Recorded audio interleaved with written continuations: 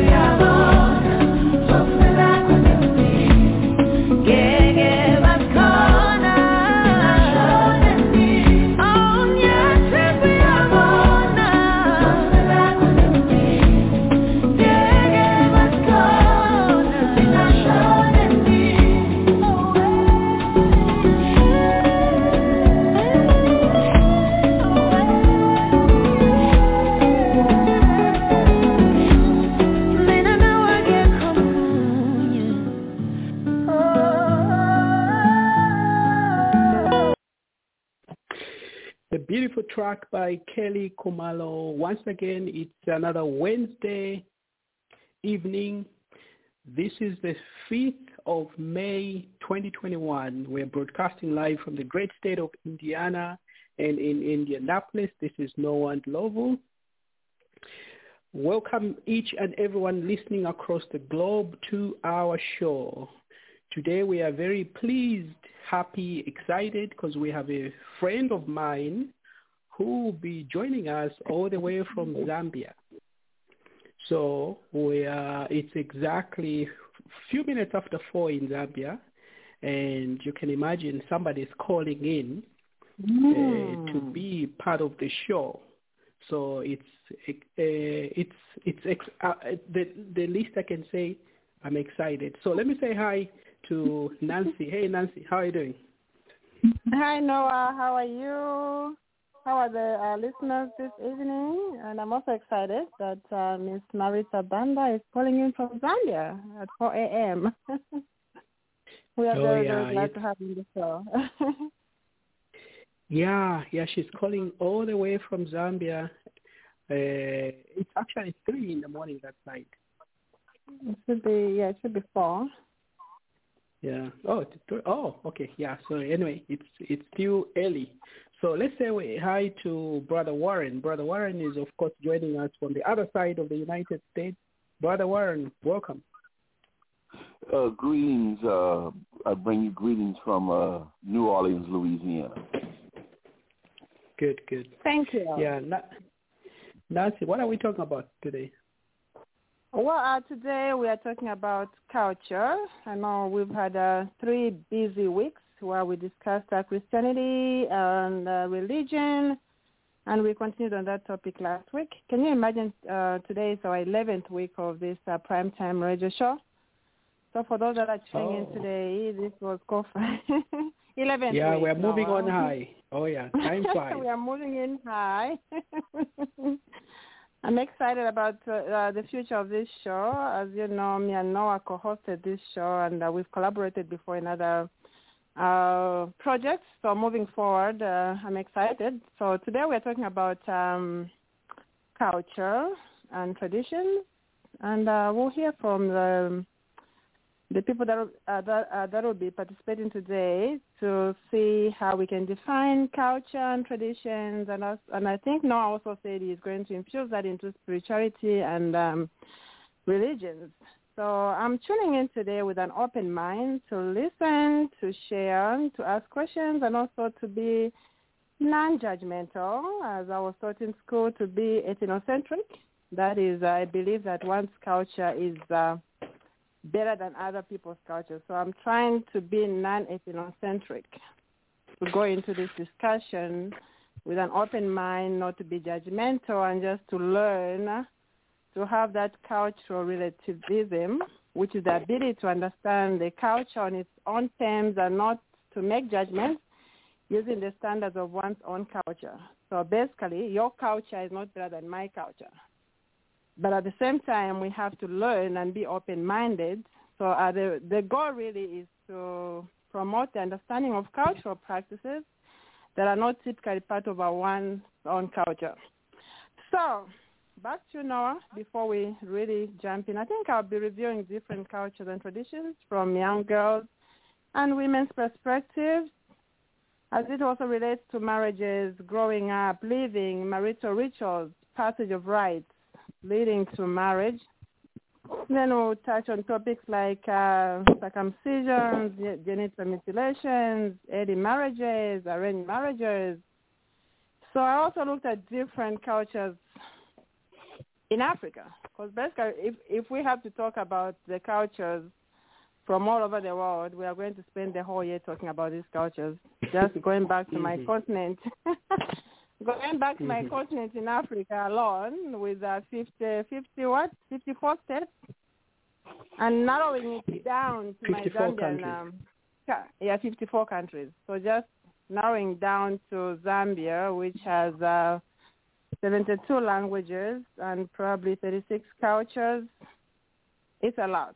So the questions that I'll be asking today are, what is culture? What is traditions? What do you think is interesting about your culture? What comes to customs do you practice? What are your favorite customs? What customs do you think should be revised? What customs do you think should no longer be practiced? What customs from elsewhere do you think should be included in our culture, in your culture? So this is just for our listeners and everybody on this panel today as we move forward. Okay, back to you, Noah.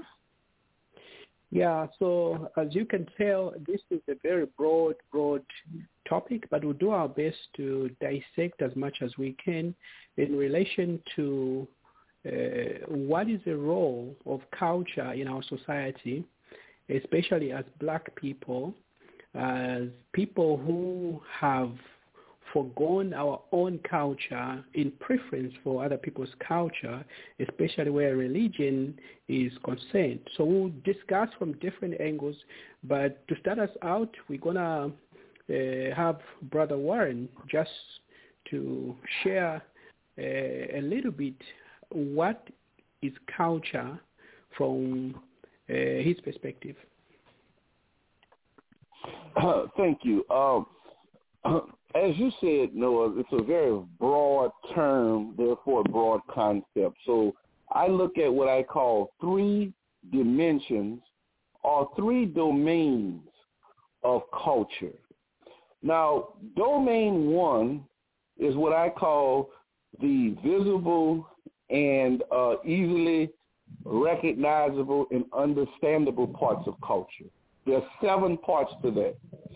Number 1, when you come across, and I kind of taught this in a study group we did some years ago, where people would get off from work. Once a week, they'd get off from work in the evening, and then I was one of the instructors with another person, and we would have we would take a book, or we would talk about African history and culture as what we call a study group. That was big back in the 90s. But I would tell people, first thing, when you encounter a person of a different culture than yours, you want to know the location of where they came from, the geography. Number two, you want to know the history of the person's culture or locality where they came from. Number three, you want to know the language. In other words, what language is spoken in their culture. Number four, you want to know their spiritual system, their religion that they practice. The next one was cuisine. What is their food ways, their food traditions? Music and dance, customs and traditions. Now, that's one domain of culture we all are familiar with. When we talk about culture, we usually speak in this domain, these 7 elements that I've identified. But there's another domain of culture you don't hear many people delve into. You might hear specialists like psychologists talk about. And I call that the psychosocial disposition of a culture. In other words, in a particular culture, how do the people relate to themselves vis-a-vis relating to others outside their group? And I'm going to give you an example of that. I was in Vanuatu. Vanuatu is a series of islands in the South Pacific. In the South Pacific Islands, particularly Vanuatu, the Solomon Islands, and Fiji, the indigenous people are black people, just like Africans, except they've been there for tens of thousands of years. So if any one of you, or any of us on the phone, you go to the South Pacific Islands like Vanuatu, Fiji, and Solomon, they wouldn't even know you from anybody else from where they're from. Okay. Well, anyway, I was in Vanuatu on my first trip, and I noticed everybody was just so nice, and I didn't hear anybody say anything negative about nothing and no one. I'm serious. This aroused my curiosity, so I mentioned that to someone. I said, well, nobody talks about anybody. Nobody gossips.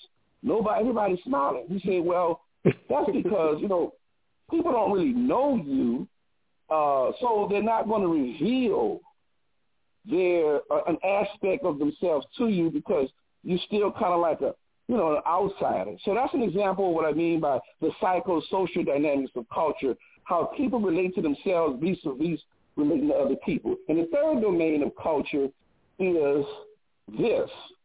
What happens when a people become conquered by another people? How do their cultures and traditions change? Do their cultures and traditions continue to have the meaning that they had before they were conquered? So those of us of descent from the African continent, the autochthonous groups of the African continent, west, south, central, east, parts of the northern part, if we go back, let's say 1,000 years ago, those of us who identify as black, I guess we would be back on the African continent. How different are we today than we were 1,000 years ago? How did our conquest change these domains, the 2 domains of culture I mentioned? How did those things change? And so those are the perspectives of culture. That's the angle that I approach the concept of culture. Yeah, that's a great way to start, Brother Warren. Yeah, I like it, especially when you mention the point, what happens when a people are conquered. So let me try to put a little spin on what Brother Warren has outlined here for our discussion this evening. So when we look at culture, I'll try to focus a little bit on further breaking down what culture is, and also look at culture from the perspective of when a people have been dominated, what are the effects, what are the consequences? So a culture, in simple terms, is a way of thinking, a way of attending the world, a way of perceiving the world. It's a way of ordering information, and it's a way of processing information. So when we say that the Europeans conquered us and distorted our history and gave us, for instance, the religion that we have and the practices that we have, the affinity that we have for the other people, it's as a result of being conquered by the foreign people. So when we say the Europeans distorted our culture or decultured us, what we are saying is that the Europeans distorted our modes of understanding the world. In other words, you can say modes of attending the world, our modes of experiencing the world, our modes of classifying the world, our modes of processing information. Because you see, a culture, for instance, when you come from Zambia, you come from a different country, you relate to your people and you practice certain things according to what you're used to. So culture provides you with a frame for thinking. It provides you with a structure of organizing information, for classifying information, and also evaluating information. So when you distort a people's culture, you distort their capacity to appropriately organize and process information for their own good. This is why one of the challenges that we have as a people is because our culture or our mental framework has been twisted. So let me give another example. When I say processing or classifying, attending the world, what do I mean? For instance, if you have a container that, for instance, if you go to Walmart, you buy a container that has juice. So in most cases, it will be maybe 1 liter is going to maybe contain in one of the packages. You cannot go past the limits that are laid out by the container. If it says you can only fill this package for maybe 2.2.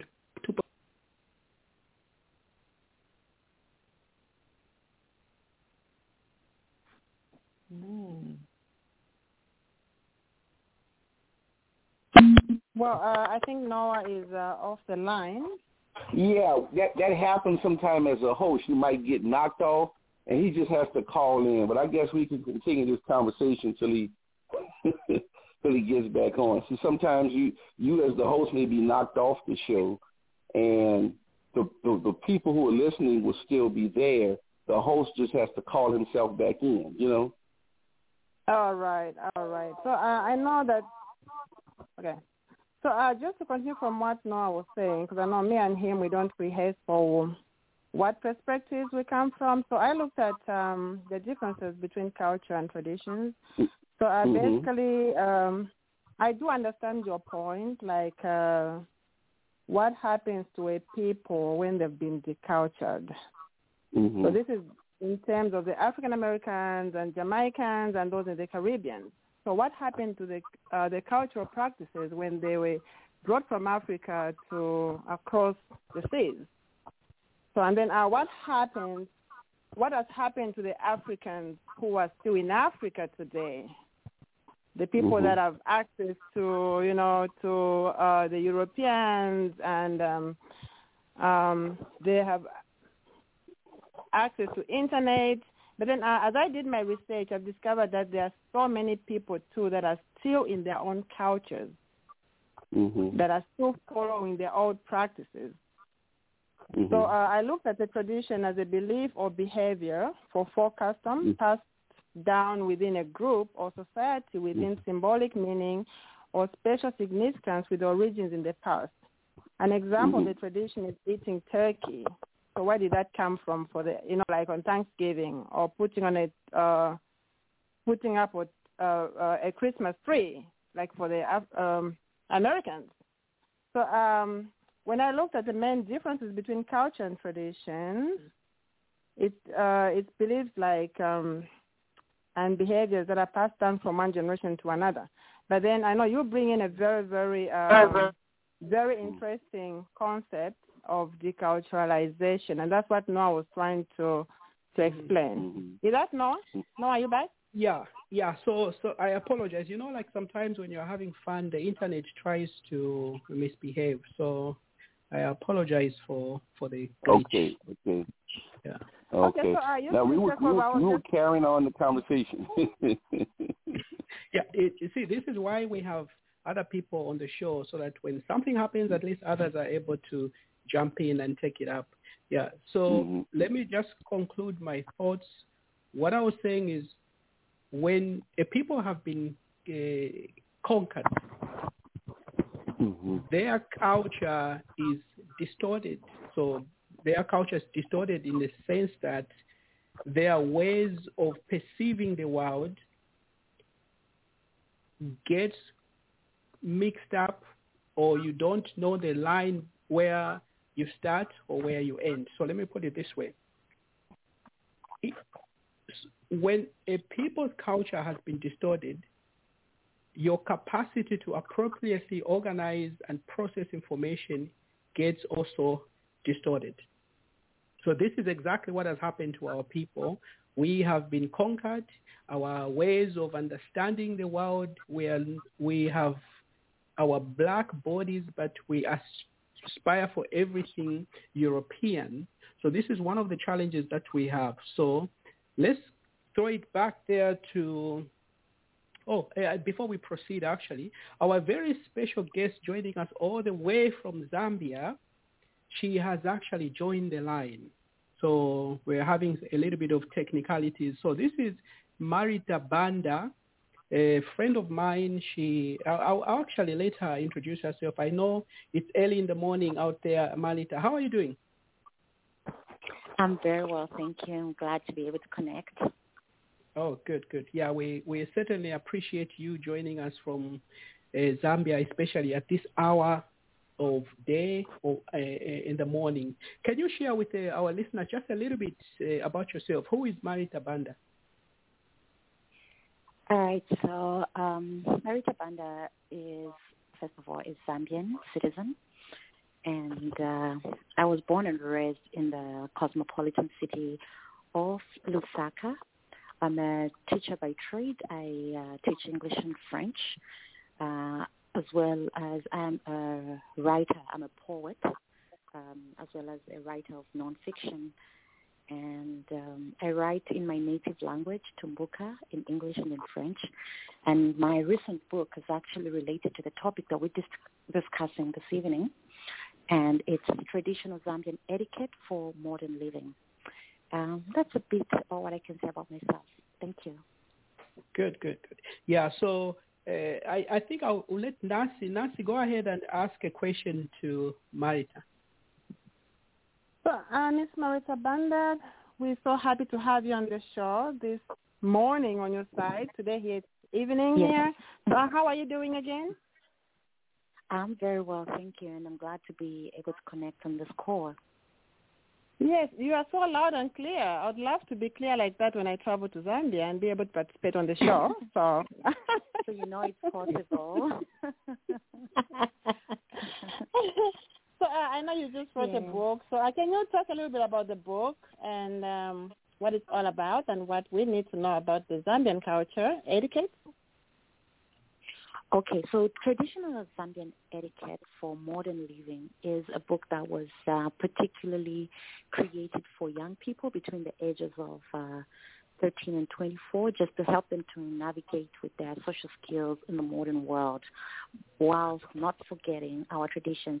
So remember that Zambia is now a melting point of different cultures because we have different people coming to live and interact with Zambian people. As Noah put it, Zambia was colonized by the British, so we have a background of our own traditional culture as well as the British interaction. But then now it's a melting point where we have people from all over the world coming to live and work in Zambia and interact with the Zambian people.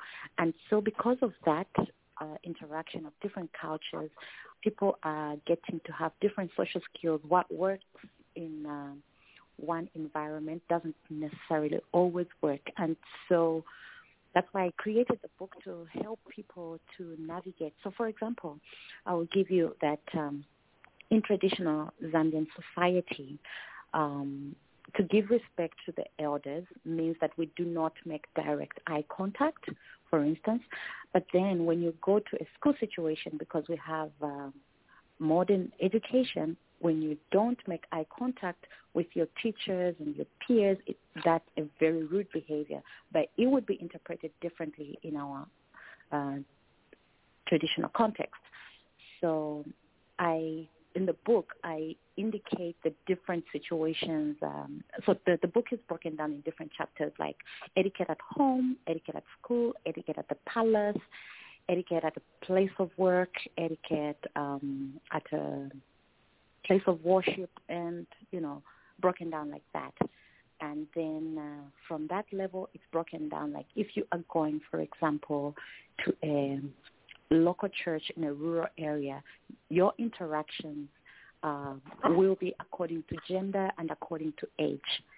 And so it depends what context you are in, if that's what is going to determine your social skills. So in a nutshell, that's pretty much what the etiquette book is about. So thank you, sir. Michael. The book is just for children or even the adults? Can the adults also buy the book, or is it just for children?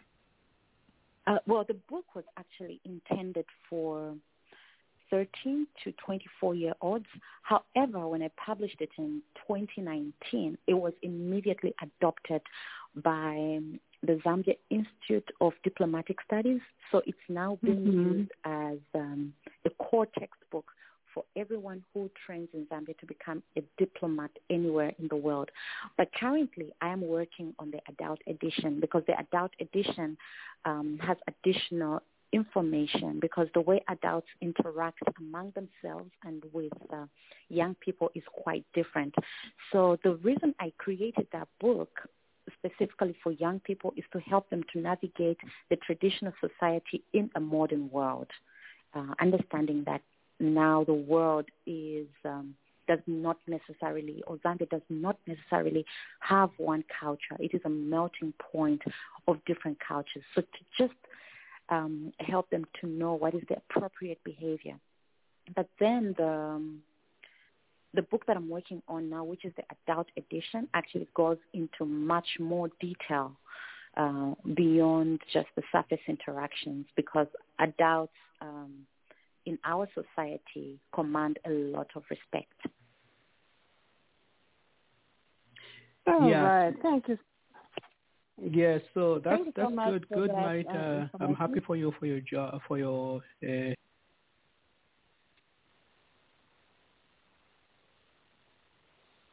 Noah, are you still have there? Brother Warren share a little bit about. Yes, you guys, you can't hear me? No, you were breaking. You were breaking. Yeah. Okay. I like the point that Marita brought up. I like the point that Marita brought up about the melting point. I know even the United States is a melting point, and hopefully Brother Warren can touch on that, knowing that America is made out of people from different cultures, different countries, different ethnicities, and having lived in this country for over 10 years now, I see the interculturalness.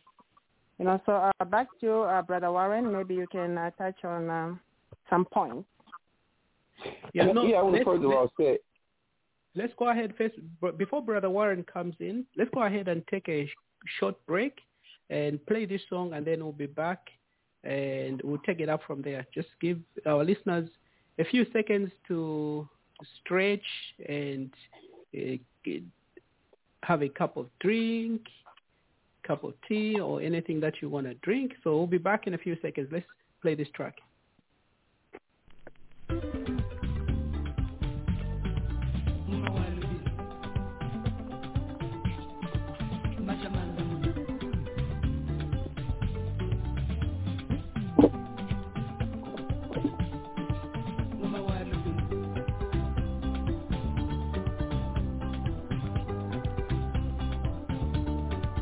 Bujimunda bakuma, bujimunda bakuma, wabwaluwe, bujimunda bakuma.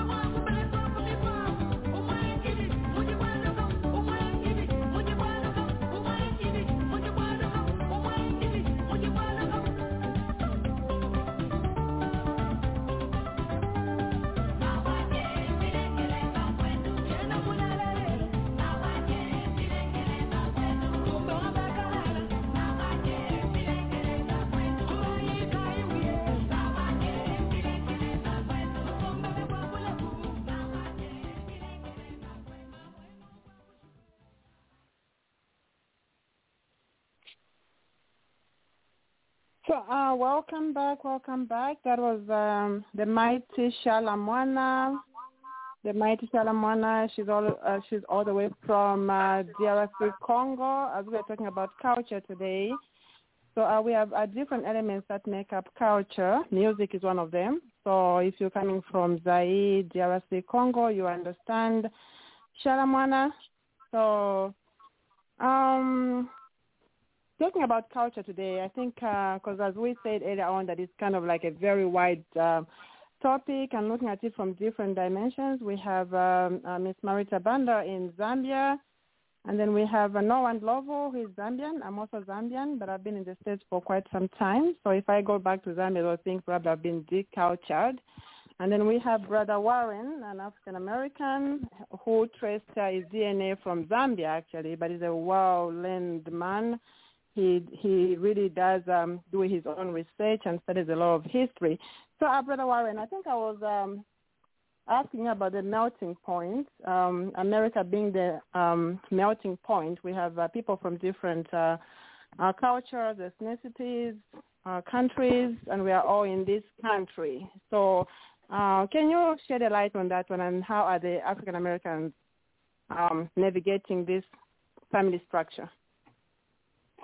Well, I like to say that I would like to use where I'm from in the United States as an example of culture change in, of course, melting pot. Now, I'm from the state of Louisiana, which is in the southern part of the United States. And so the southern part of the United States is known to have been the heartland of American enslavement. And so, you know, we have, when you come to the southern part of the United States, on the tourism landscape in many of the states would be what we call plantation homes. Another name are called antebellum homes.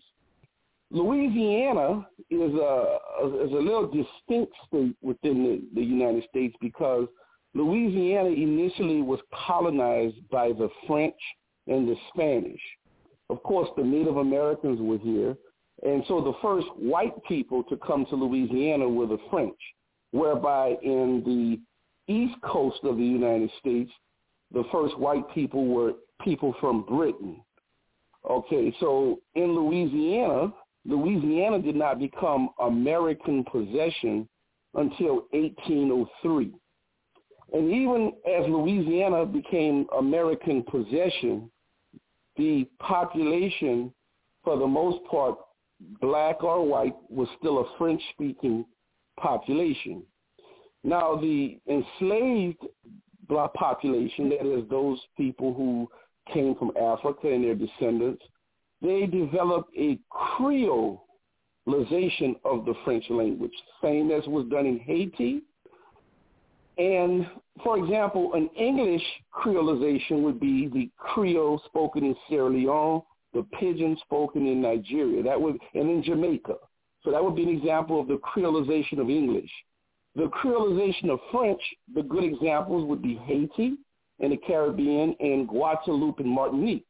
But Louisiana also had a creolized French. So my grandparents spoke creolized French. So, for example, let me show you an example. In French, you might say, I have the house. You might say, j'ai la maison. But in Creole, they don't say j'ai or j'ai, they say mo. So they would say mo gain maison la. So they'll put the direct article at the end of the noun. They won't say la maison, they'll say maison la. And in this Creole language, a lot of these stories were told, the same type of stories that were from Africa, but they were told in the Creole language. So, for example, when I was a kid, my grandparents would talk about two animals. Bouki, one was called Bouki, and Compé Lapin. Now, Compé Lapin was the rabbit, but Bouki was a hyena. There are no hyenas in the United States. There are no hyenas in Louisiana, but we heard those stories. So that's an example of how the African culture became adaptable to the new environment that it found itself. As Louisiana became American possession, more English-speaking people starts to move in. And so over time to where you are about now, English is spoken. There are some French-speaking populations here in Louisiana, but they're very small compared to English. So you see the culture will change as a result of political change over time. Cuisine, now everybody in America, we eat pizza. That's supposed to be Italian. We eat spaghetti and meatballs. That's supposed to be Italian. Tacos, that's Mexican, etc. So we see when groups live among each other, there may be some transfer of their cultures. And I gave an example, I think, one time on the radio show about gumbo. Gumbo is one of our signature dishes here in Louisiana. Well, gumbo is a soup-like dish with crabs, shrimp, sausages. You eat it over white rice. Gumbo is an African word. It means okra in many of the languages in Western and Central Africa. So everybody eats gumbo. White people eat gumbo, but the best gumbo makers are the black people. And we eat gumbo usually on holidays, Christmas, Thanksgiving, or just any time a person wants to make it. It's cooked in a big, large pot. And so, again, that's an example of an African-derived food dish that is considered part of the Louisiana identity. So these are just some examples of cultural change, and I use that to give an example of how Africans adapted their culture to the new environment during enslavement in terms of language and cuisine, and how it grows to the larger society who may adopt some things, and how when others move among other people, they adopt elements of each other's folk, in this case, cuisine. All right. I thank you so much. So as we said earlier on, that there are so many things that define culture, like what Mr. Warren has said there: music, language, clothes. So for clothes, for me, I come from Zambia. I'm Lozi. So what defines us as Lozi people is the Musisi outfit. And if you look at the Zulu tribe in South Africa, they wear beads a lot. And then and also the Maasai tribe in Kenya. So also the norms, the festivals, the rituals and the ceremonies, holidays, festines.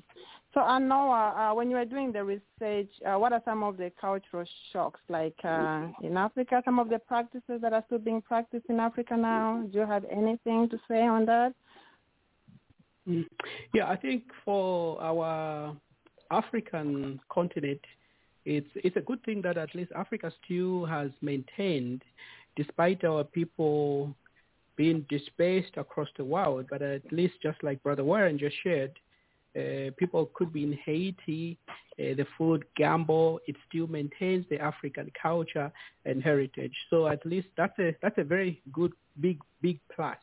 So let me, since we have our special guest all the way in Zambia, let me try to ask Marita, talk a little bit about the cuisine, especially in your book, and just talk about what is unique about Zambian culture.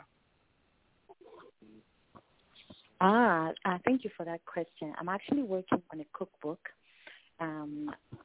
Originally, Zambian people eat a plant-based diet, but in the modern world, there's a lot of meat that has come into our diet. Zambians generally eat off of the land, so there will be a lot of fish that's pescatarian, and also a lot of vegetarian food. This would be, leaves and root vegetables that are originally from here. So the root vegetables, the root foods would be things like sweet potatoes and cassava. And if it includes other parts of Africa, it would include yams. And then for the leaves, things like blackjack leaves, as well as leaves from trees like moringa, are also part of our diet. And we also know that these foods have actually a lot of medicinal values. So our food was also our medicine originally. So that's what I can say. Chicken and beef and goat meat were not foods that we would eat ordinarily in everyday life. They were reserved for special occasions. For example, when there was a marriage or there was a death or there was a birth, it's not something that was part of our everyday diet. It was just for special occasions. And eggs, for instance, was also reserved for special times, and pregnant women and adolescent girls were actually not encouraged to eat eggs for whatever reasons, which I cannot go into on this call. But everything was revered and treated with special respect. So that's what I can say about the cuisine. No, all right. Thank you so much. We appreciate I was hoping she was going to give us more details, Amalita. This is a show where you're supposed to spill it out.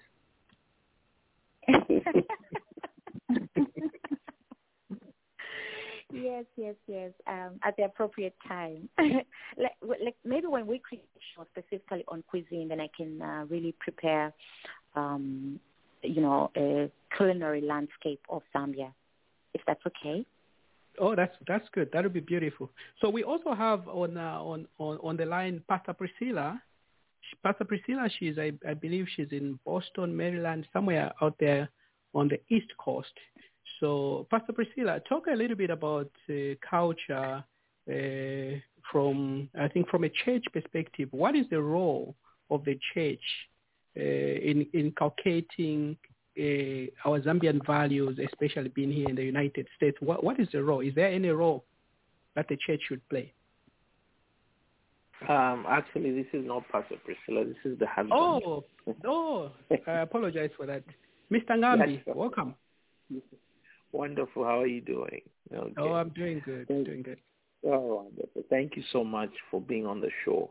I want to say that over time, and I want to thank everyone on the panel. I've heard some of the things you've said. Very amazing. I was listening to the gentleman who was talking about gumbo, and there's a song that I love, that a Christian song, and it talks about gumbo. The title of the album is actually Gumbo. So it's amazing that all these things traditionally, even the food, is something that tradition and culture has inculcated so much that people would leave church and go and have food that is more culturally oriented. And so we are having churches today, and this is something that I've been trying to get people over, because when you're talking about Christ is not for a particular set of people, but you have churches that are Congolese, churches that are Yoruba, churches that are Zambian, and we thank God that Zambia, we don't really have a church for those from Chipata and those from Western Province and those from,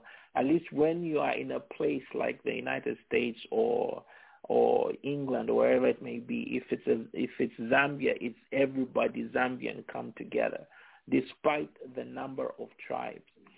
But I say to most people that when you're beginning a church, you'll be surprised to note that people will support you because you're from Zambia. They'll say, let's start a Zambian church, and you start all together as Zambians. But over time, you find that, I don't know what it is, but the same people that supported you are the same people that will despise you.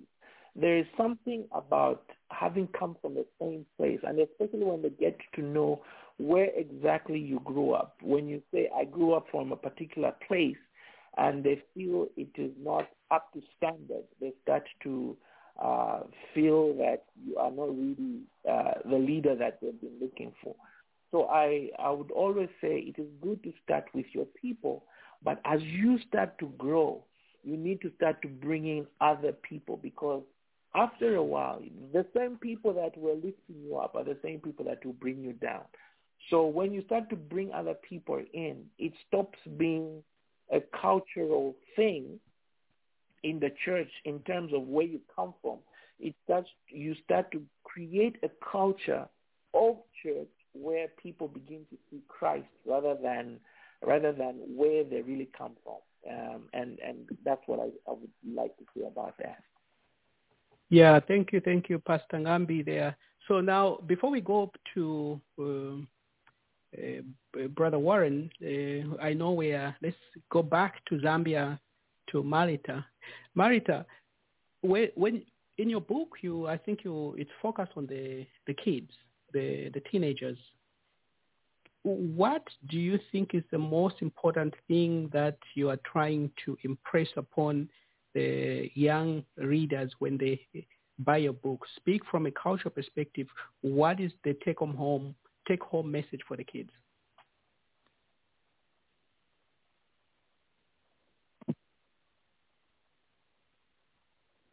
Okay. Hopefully Marita can still hear us. Hello, okay. Can you hear me? Oh, yeah. Now we can hear you. Okay. So the biggest takeaway in the book is that people come from different environments and different cultures, and it is important to honor and respect everyone. So according to the context that you are operating in. So that's the biggest thing, that to honor and respect everyone's culture. That's good. Just nice and short, right? Okay. Yeah. So now let's switch gears a little bit. Let's have Nancy. Nancy, can you talk a little bit about the Zambian culture when you are doing your research on Zambian culture? Share with our listeners what you were able to come up with. All right. Thank you so much. Before I proceed, I wanted to ask Pastor Gabi a question. I know that names in Zambia are very, very important. Like when children are born, they are normally named after notable family members or ancestral names. So speaking from a Christian point of view, perspective, do you have any reservations against people naming children names from their ancestral backgrounds? Wow, that's a powerful question. Let me thank you for that.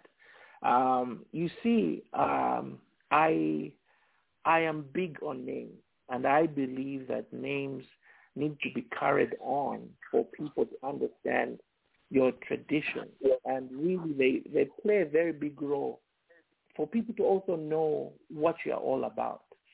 One of my names, my middle name is actually Chenda, okay, and I've used that name for such a long time.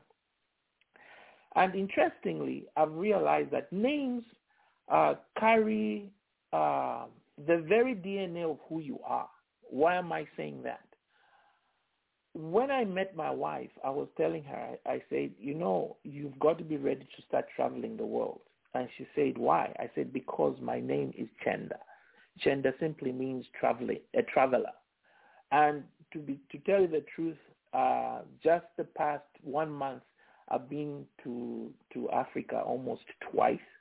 Next week, I'll be traveling to go back there, and I'll be back again. So even in the pandemic, my name is still working. Now, here's where the issue is. When your name has a connotation of something negative, like Misozi or Mavuto, you find that I've come to understand, and I've seen many people who have changed their names from Mavuto to Madaliso, meaning that Mavuto being problematic, I'm going through problems, to Madaliso as I am blessed. Because some people have come to understand what names can carry and where they can lead you to.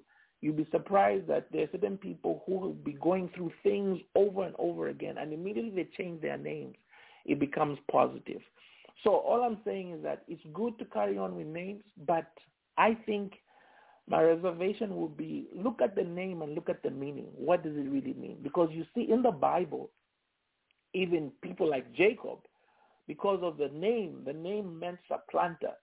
God actually changed his name from Jacob to Israel because then it meant something different and something positive. So it's something that I really tell people to pay attention to.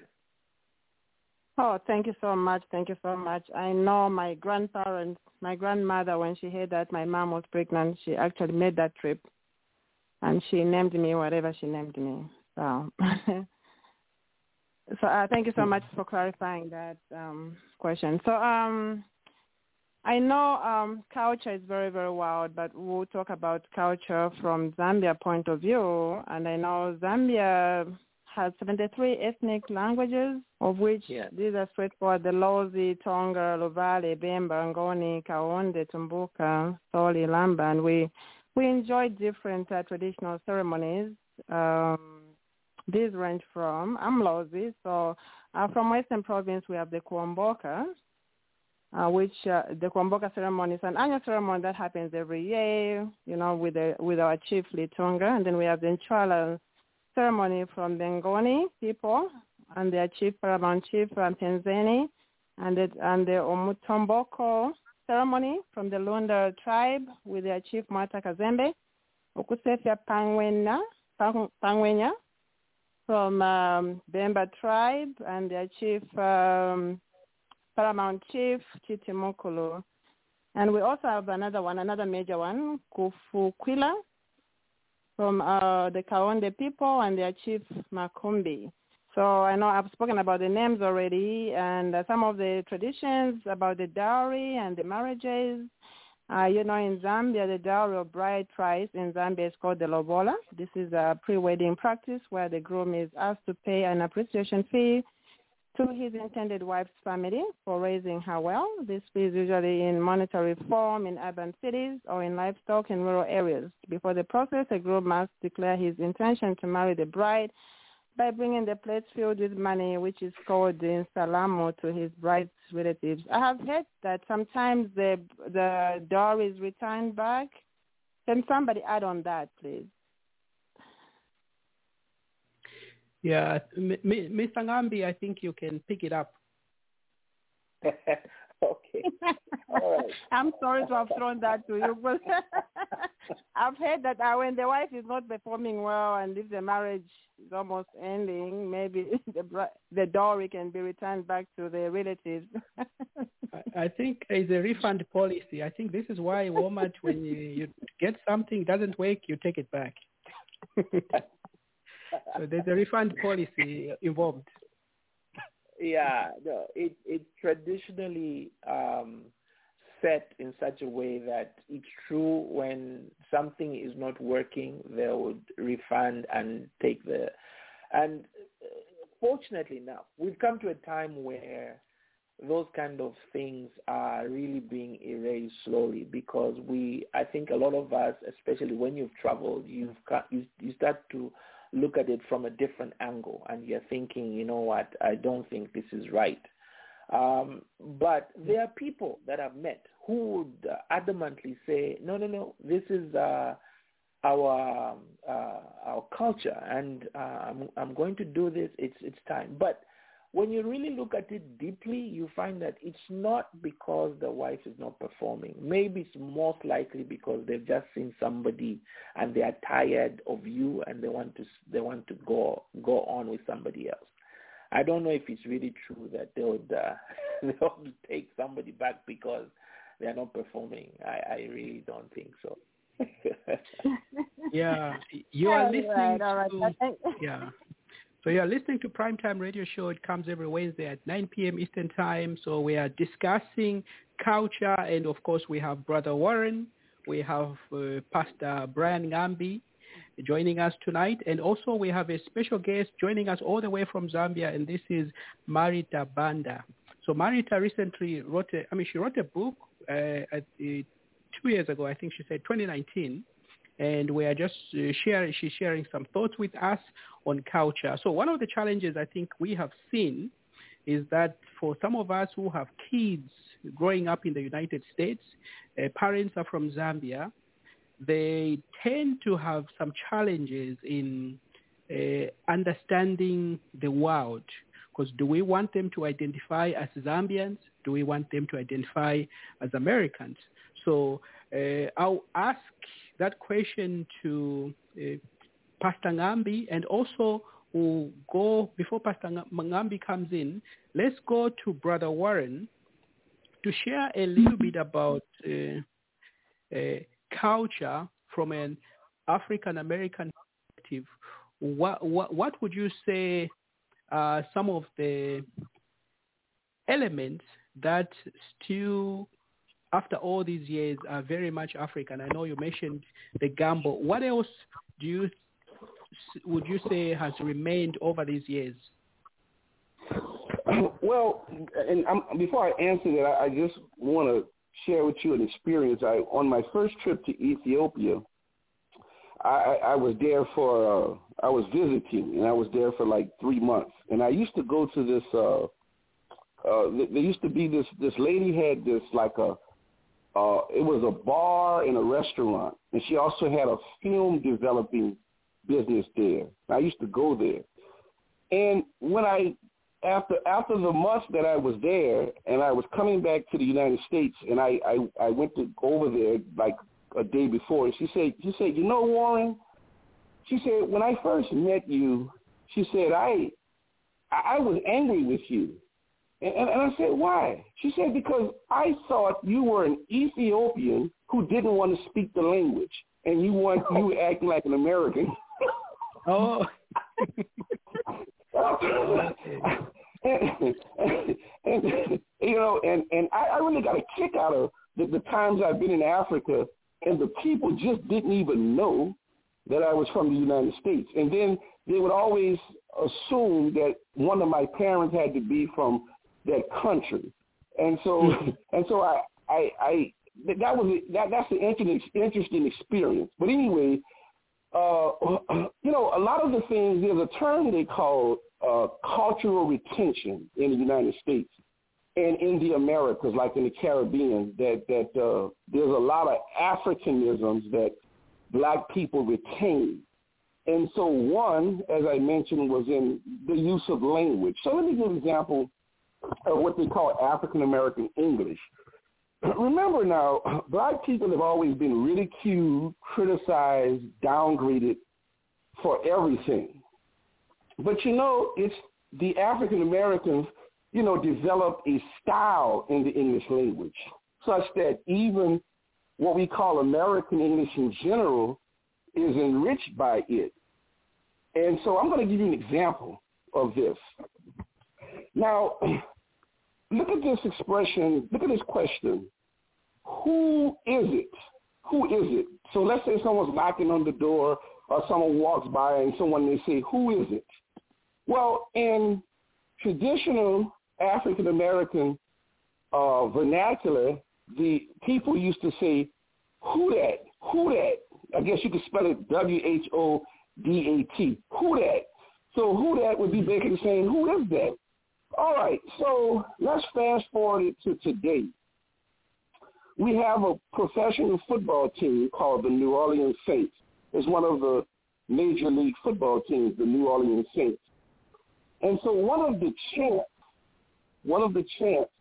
for the team is, who that say they're going to beat them Saints, because that's the Saints. We call them New Orleans Saints. So it's who that say they're going to beat them Saints. Now, that comes from,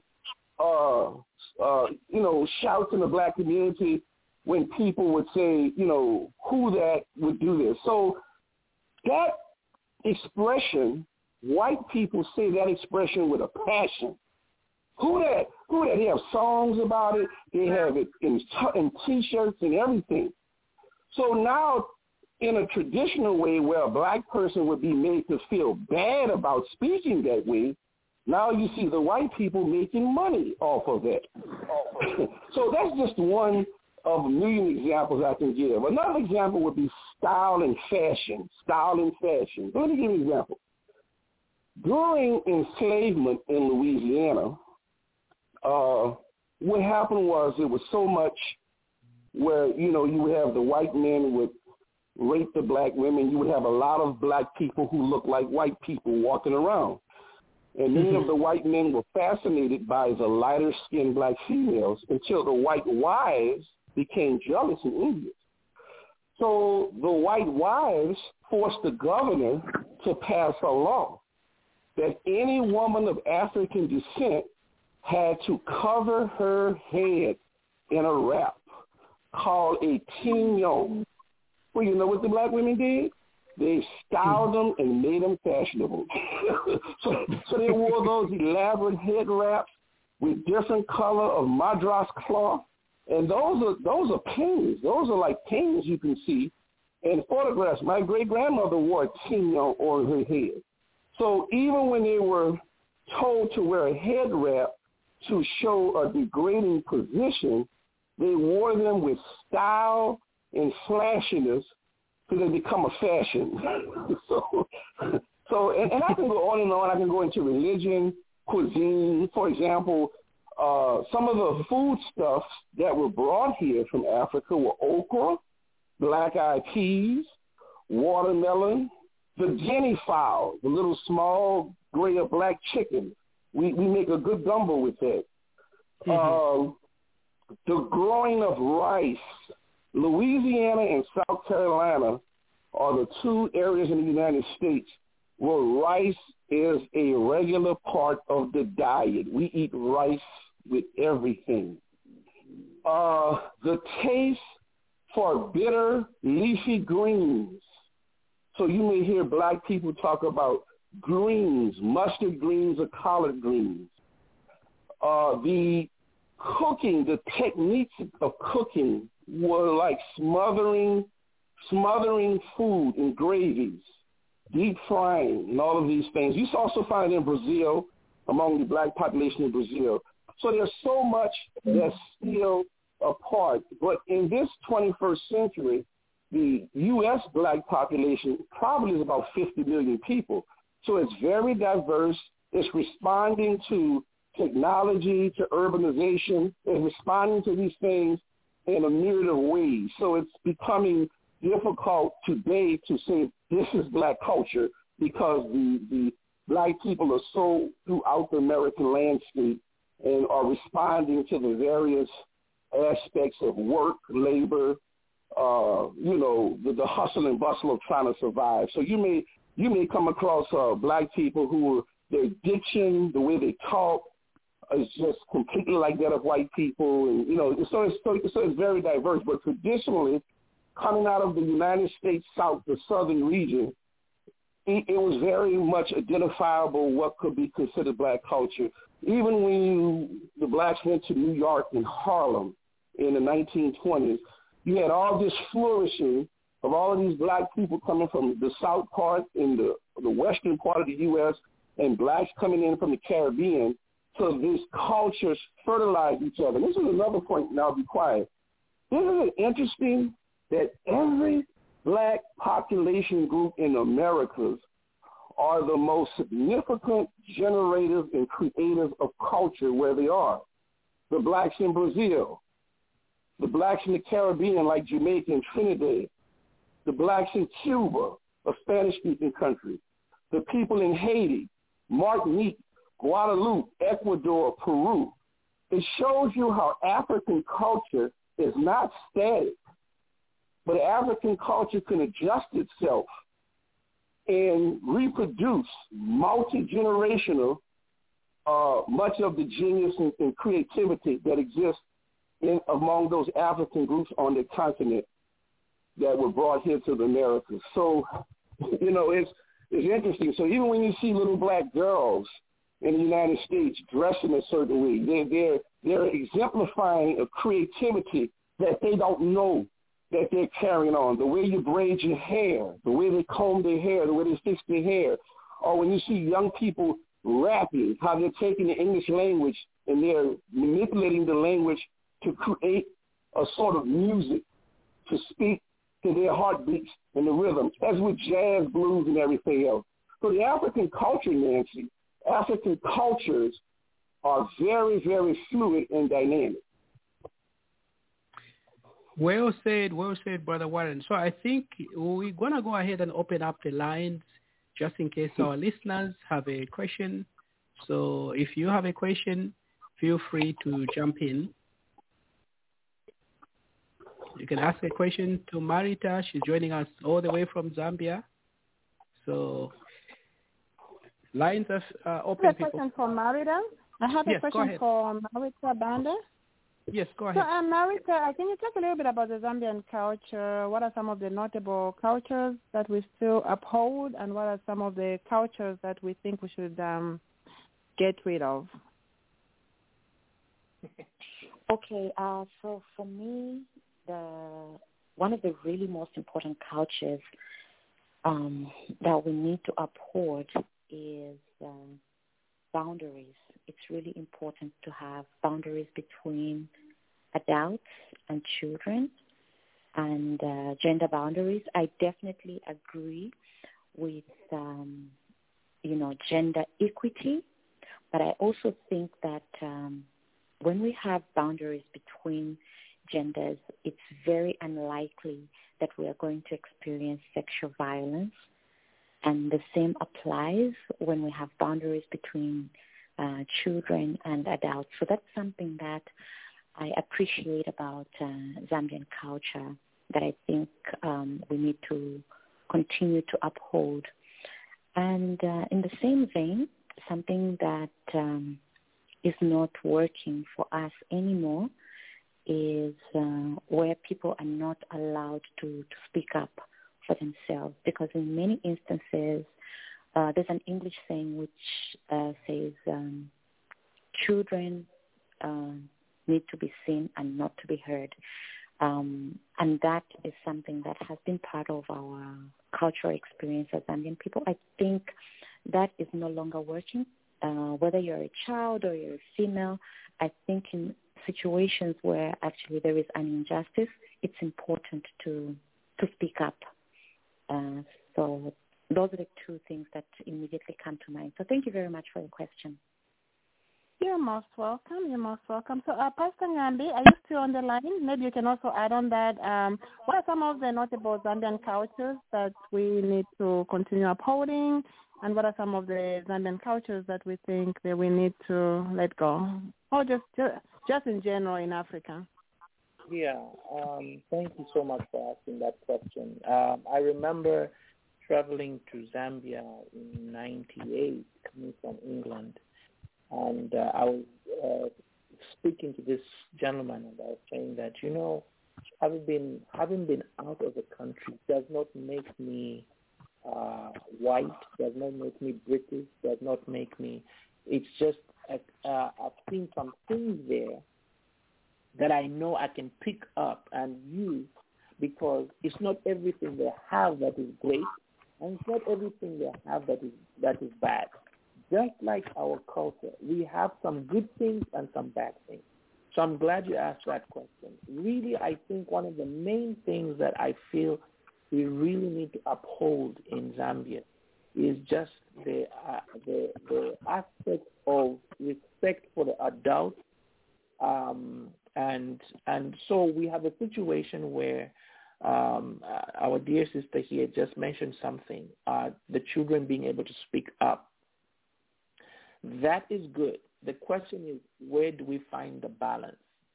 And that's important. If we can find the balance somewhere, it is. I was just describing something last week when I was saying that, when we're growing up, you say something. Who do you think you're talking to? Okay, and then there's a part that they go, you've just done this. Explain. And then when you explain, who do you think you're talking to? Why are you talking? Who told you to open your mouth? So it's like you don't even know whether you're going forwards or whether you should speak or not speak. I think that harassment is one of the things that I'll say should not be there, because it really affects children, and as they grow up, the aspect of them having this ability to have their heads held up high becomes a problem. That self-esteem becomes a problem. So if we can deal with that in those areas, I think that would help. Well, thank you so much. I know I grew up in that era. My father was a commanding officer for Lusaka Central. He was a police officer, so you know what that that one entails that we're not even allowed to speak. When you see him pack the car outside, you just leave the living room, okay? So I know you have children in the United States, and both you and the mother are from Zambia. So how can you make sure that these children, you are passing on the traditions? Yeah. On your part, what can you do? Yeah. Okay. So sorry, let me just complete this by saying that 2 weeks ago we had a program to do with child upbringing. And we had these Jamaicans that spoke, and later on we had these people from Sierra Leone, Togo. And they were saying that whatever we do in our house, we always make sure that in our home, it is, say, for example, I'm Zambian. Home is Zambia. Outside is America. The reason is there should be a balance so that children get to know their background and they should know what is going on in America. That's it that I wanted to say. That's a very, very powerful statement. I know even when I was growing up in Zambia, when I was inside the house, we were allowed only to speak Lozi. And I really do appreciate that upbringing, because otherwise I could have not known how to speak Lozi, because Lozi is one of the most difficult languages. But my father was really, really strict on that aspect. So we all grew up knowing our tradition and knowing how to speak the language. So I think maybe after the break you can talk about culture and the economy. I'm handing over to you. Yeah, so thank you, Nancy. And then we have 15 minutes to the show, so I'm even thinking that instead of taking a break, we can just go ahead and cruise through. And yes, sir. Yeah, I wanted to speak to the topic everybody was talking about the young people's respect towards the adults. In the United States, I guess it could be said in the United States, it's just disrespectful here. I mean, young people are just disrespectful to adults, but it wasn't always that way here. And in the African American community, if you would have come here 55 to 60 years ago, you would have seen, wherever you've gone in the black neighborhood, you would have seen that strictness that you saw in Africa. When I was coming up, you had to speak to every neighbor that was outside. If you did not speak to one of the neighbors on your way to school, when you got home, you were verbally abused, or you may be disciplined physically. You did not talk back to any, and the adults in the neighborhood had the permission to chastise you. That I lived through that. And I remember, when adults were talking, you could not really be around them or even say anything in their conversation. That started to change about sometime in the mid to late 60s. It's a long story, but that type of, respect that the young people had to have for the elderly, that existed here. And but now much of that has eroded.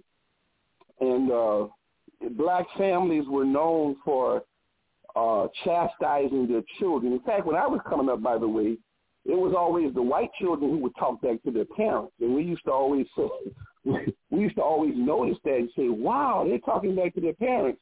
But now, things are just all over. Things are broken down all over in terms of that. Yeah. But I do agree there must be a balance where the young people must have a voice, because guess what also happens in those situations? You have abusive children. And if children have been taught not to say anything against adults, they would be quiet about it. Okay, and so we have to keep that in mind, too. We do have to strike a balance as to what point children have a right to speak and to speak up against adults who may do them wrong and abuse them. Because you have situations in schools where you may have teachers try to verbally abuse or mistreat a student in the classroom. I was talking to a cousin of mine. He's in his 70s, and he remembers in the third grade how there was a teacher, because the teacher had a run-in with his father years before. That teacher took it out on him, and he said the teacher used to make him come to the board to do math problems and embarrass him in front of other children. So yes, we have to talk about where is the boundary and what's the balance there between the young people and adults as it relates to respect? That is a very, very good point. It's such a tough time to raise children. You want them to talk. You want parents to listen to the children talking because you don't know what they're facing out there in schools. You don't know what they're facing out there when they're playing with people. So allow your children to talk. Let's have that balance. And we have Mr. Kevin on the line. Did you want to say anything about the Zambian culture or the topic that we are discussing today? Hello, did you say Kelvin?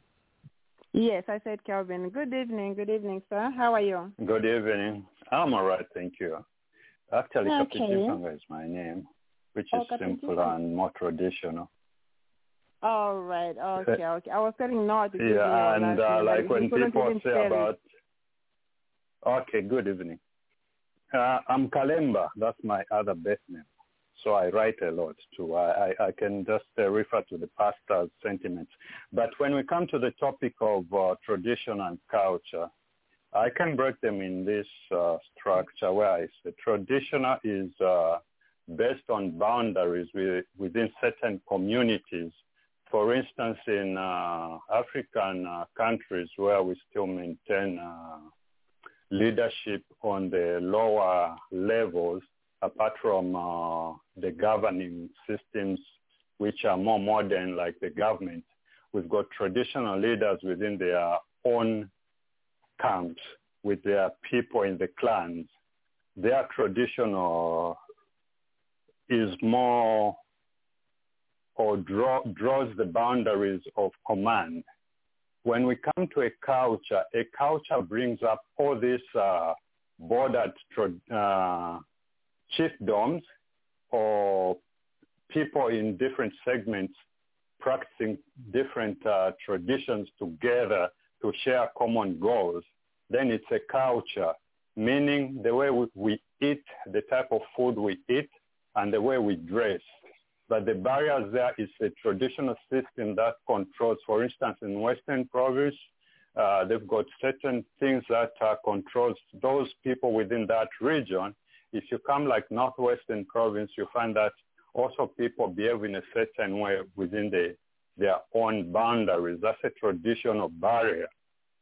But when we go on the international borders, it's an open, it's more diverse because the limitations are not there. That's why it's very difficult. Like when you come direct from back in Africa, then you come in a place like the US and you relate with maybe the young ones on the streets, you find that the way they talk to you, sometimes you could feel maybe it's a taboo. If you are back home, a young man should not talk to me like that.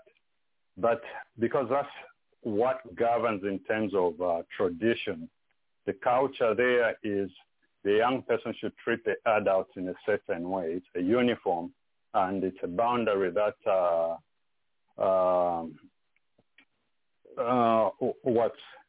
what's the best thing? Okay, let me just say, for instance, at my house back in Zambia, if I have my house, if a visitor comes and I've got only 2 rooms, if my children are in the other room and an adult comes, if there is an extra space, maybe 2 beds in that room, my children will move maybe into 1 bed and the adult can go in the other bed. It's more like our tradition guide does not have a boundary like here where we would say an adult cannot be in my kid's bedroom. All right. That's a very, very good point. So we have 7 minutes to 10:30 p.m. So we are ending at 10:30 p.m. Now we have Miss Marita Banda, our special guest. She's all the way in Zambia, and you know how it is talk time there. So I'll need to connect with you when I'm in Zambia. Do you have any last words, Miss Marita Banda? Oh, unfortunately, she just dropped off the call. I think it's the connection or things like that. So let's go to Brother Warren to make his final comments, and then we'll go back to Marita if she's able to go back in. Dorothy wanted to say something. I don't know whether she's on. Madam Dorothy, Yeah.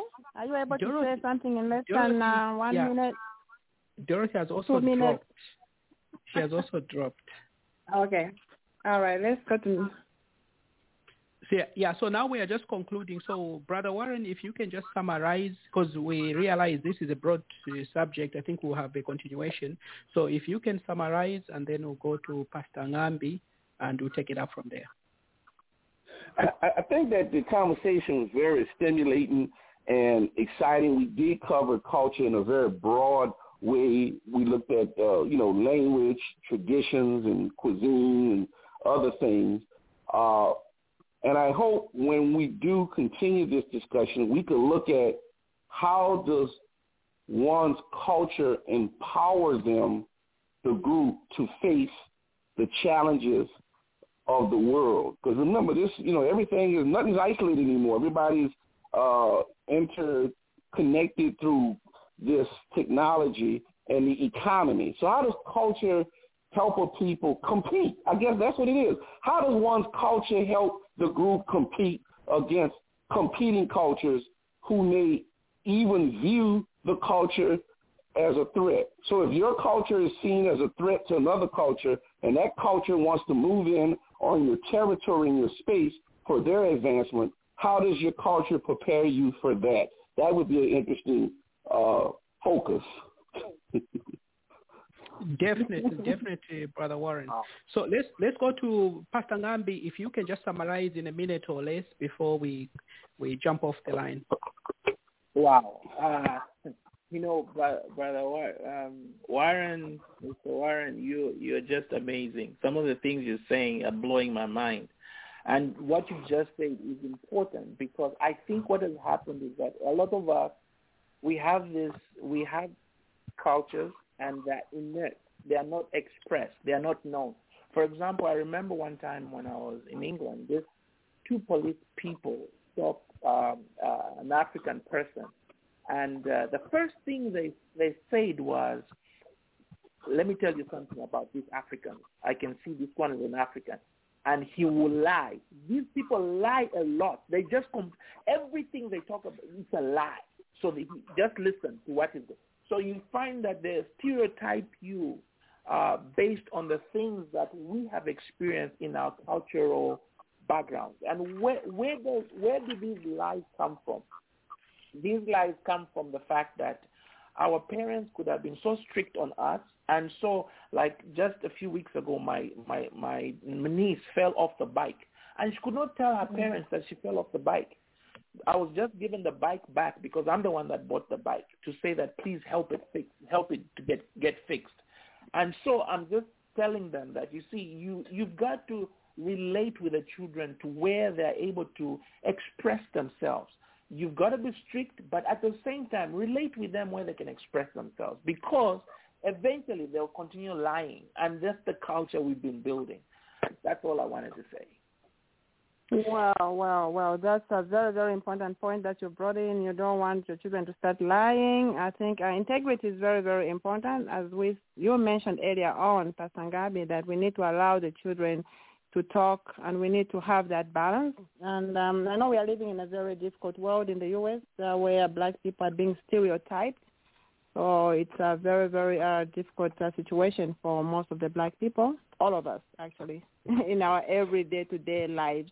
So now, Ndlovu, do you have anything to conclude? I know you like to talk. Yeah, so today, I like to talk, but for this show, I was just in the listening mode because, of course, we have great minds here. Of course, we appreciate having Marita Banda joining from all the way in Zambia, and of course Pastor Ngambi, and also Brother Warren, who is one of us here. So I think what we have done today, ladies and gentlemen, is that we have sort of given you all just a taste of what culture is. So we're going to segment this discussion. We'll have a part 2 continuation next week where we'll narrow down either on linguistics, or we look at the economy, how does culture improve or better our lives. So hopefully you've learned one or two things. Hopefully you've been excited, inspired. So as we transition, we just ask you to continue listening, to the show because we do this show to empower our community. So Nancy, you know I like to talk, but at least you see I was just in the background, relaxing and just giving the platform to others. So join us next. Oh yeah. So join us next week, ladies and gentlemen, on the same time. Of course, Pastor Ngambi would like for you to continue to join us as we conclude our discussion next week. So we'll leave you with this beautiful song by Angela Nyirenda. I think this is very appropriate for this show. This from where I come from. That's why I'm playing it, because I come from the eastern part, which is the right side of the country, and the wrong side, of course, everybody knows, is the northern part. So Nancy, I'm sure you agree with me, even if you come from the western part. So, so ladies and gentlemen, because join us next week. Okay, bye. Join us next week. So this is Angela Nyirenda. Pay their homage to the ancestral spirits, commemorate their victories during tribal wars, and praise the Lord for giving them fresh crops in the field. The Nkwala ceremony is graced by His Royal Highness, Nkosi Yamankosi, Paramount Chief President of Zambia. Vayete Nkosi Yamankosi. Vayete. Vayete Nkosi Yamankosi. Vayete. Vayete Ngwenyama. Vayete. Vayete Ngwenyama. Vayete.